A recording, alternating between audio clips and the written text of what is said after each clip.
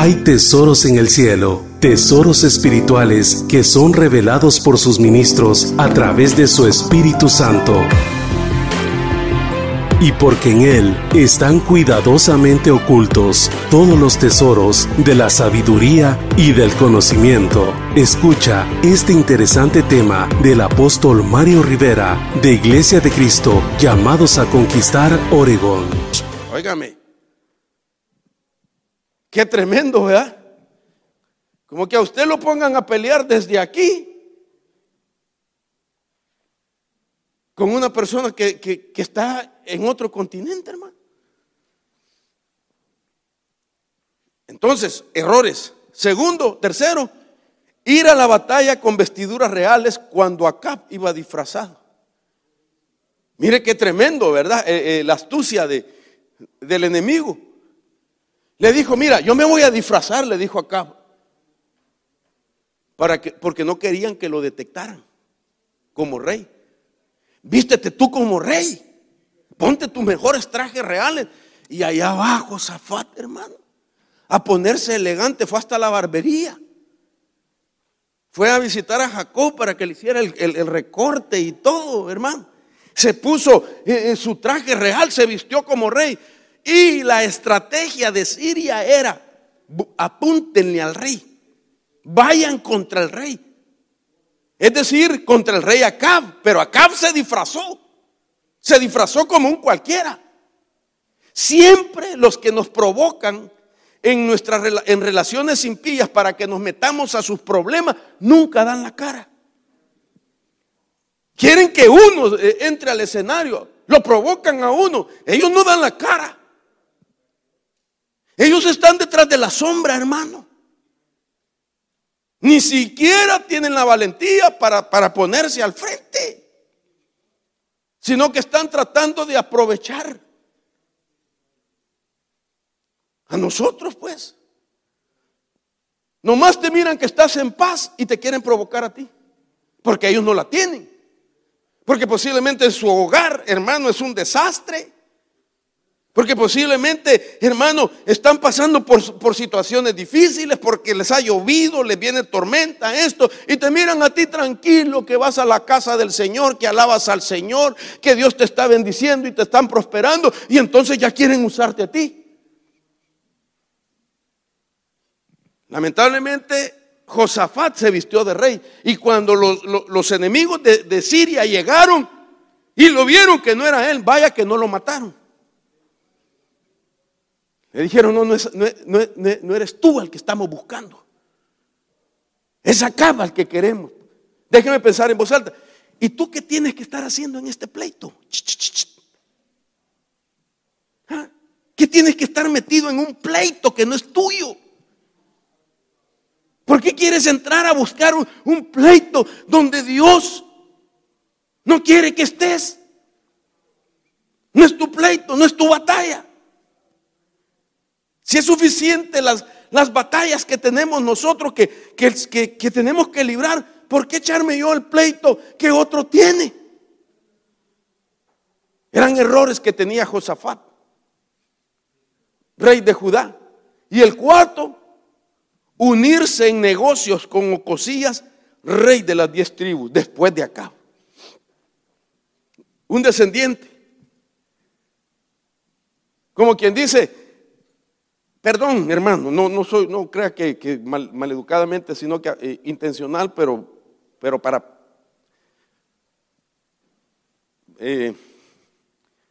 hablar contra ese rey, pues porque fue un rey que hizo lo malo delante de Dios.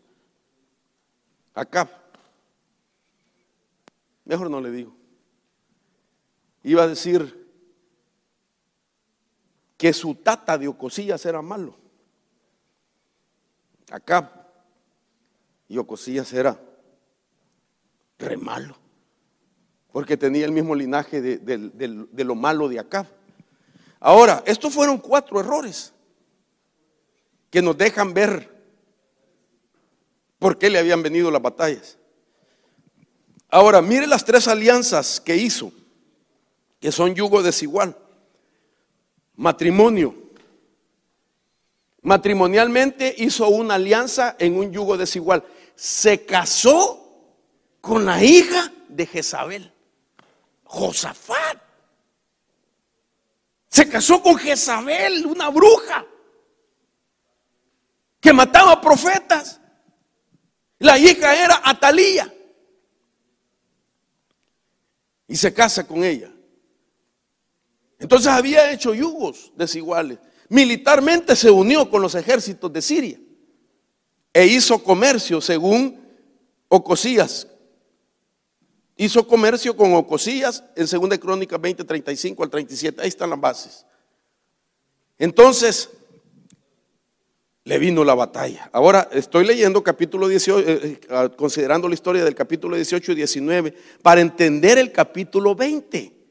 Para entender qué es lo que hay que hacer, hermano, con todo respeto, cuando cometemos fallas, cuando cometemos errores, cuando inocentemente nos hicieron caer en una trampa, involucrándonos en calentura de otra gente, y nos empujaron a pelear con enemigos que no eran nuestros, sino que eran enemigos que Acaf tenía. Entonces dice la Biblia, volviendo al versículo 1, quiero que empecemos a ver esto porque esto es importante para poder entender la escatología. Y aconteció después de esto que los hijos de Moab y los hijos de Amón y con ellos algunos de los meunitas o edomitas, como le dije ya según la Septuaginta, vinieron a pelear contra Josafat. Repito, ahora mire qué interesante. Por haber hecho alianzas impías Josafat con Acaf, como quien dice, el Señor permitió que le dieran la cucharada de su misma medicina. No sé si me estoy dando a entender. Entonces permitió que se diera una alianza impía entre los hijos de Moab, los hijos de Amón y los edomitas. Las tres razas impías se reunieron para atacar a Josafat. Ya no para atacar a Acaf, sino a Josafat. Entonces, como quien dice, como tú hiciste una alianza impía y te uniste al rey de Acaf para pelear contra Siria, te uniste en matrimonio, te uniste militarmente, te uniste en comercio, ahora te va a tocar conocer lo abominable que es delante de los ojos de Dios enfrentar alianzas impías. Eso es tremendo, hermano. Eso es tremendo, porque una cosa es pelear con gente, déjeme pensar en voz alta, gente que no temía a Dios porque no conoce el evangelio. Pero pelear con gente que supuestamente conoce el evangelio, pero se cayó de la vida piadosa y está en un círculo de impiedad, es más terrible pelear con ellos. Porque usan hasta la misma Biblia para justificar sus pecados. Hasta la misma escritura utiliza, citan la escritura para justificar las alianzas impías. Y entonces uno cuando mira que es una alianza impía, imagínense que no sé si yo le conté, mire, no sé si lo dije, no sé si lo dije el domingo, usted me recuerda, me encontré con un pastor, fíjese, hermano Francisco.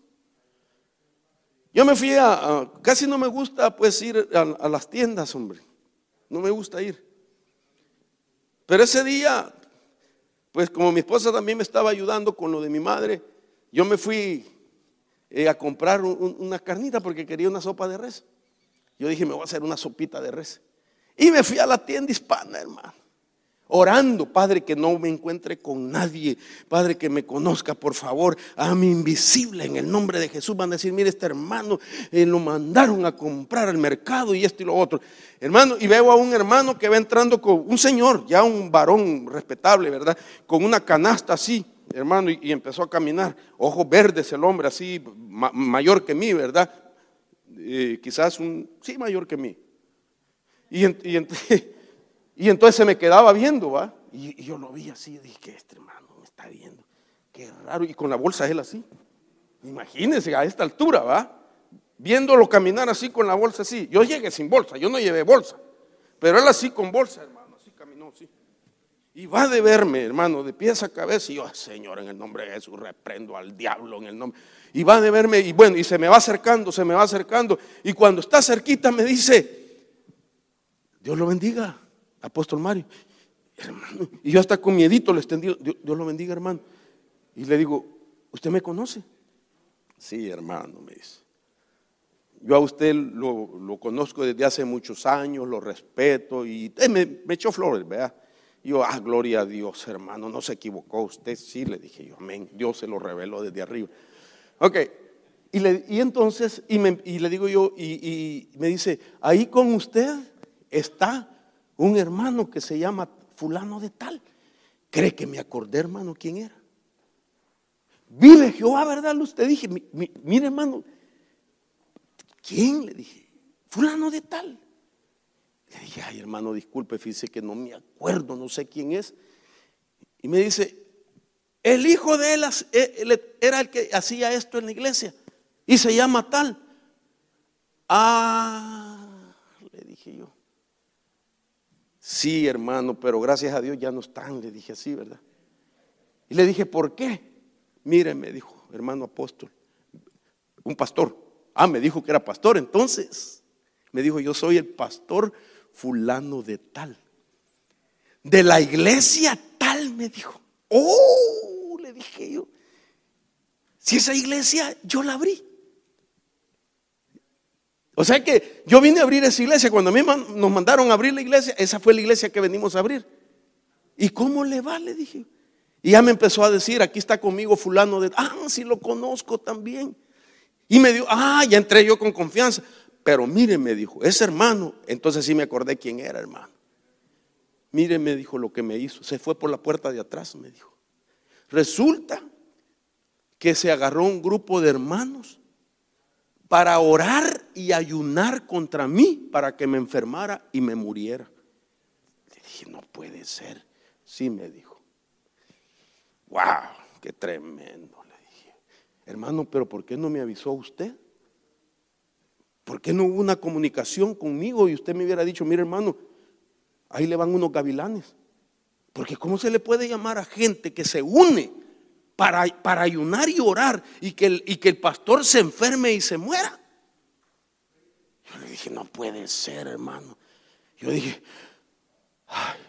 gracias a Dios que se fueron.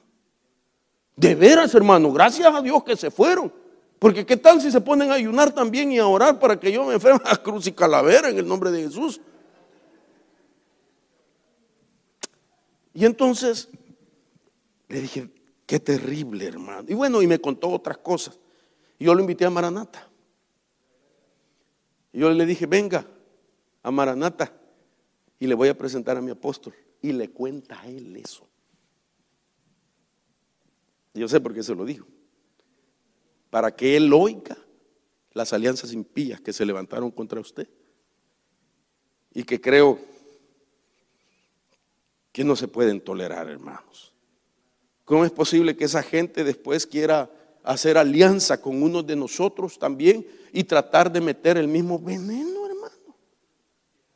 Y ahora vemos entonces la razón por qué Dios le permitió a Josafat en carne propia ver hasta dónde son capaces de hacer las alianzas impías, los hijos de Moab, los hijos de Amón y los edomitas contra Josafat y Judá.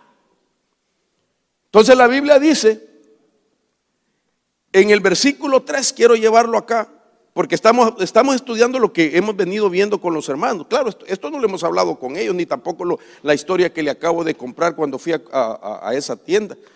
Después de eso le dije a mi esposa: nunca más vuelvo a ir. Porque, hermano, si uno, pero nunca más quiero volver a ir a comprar, porque a uno lo conocen, hombre.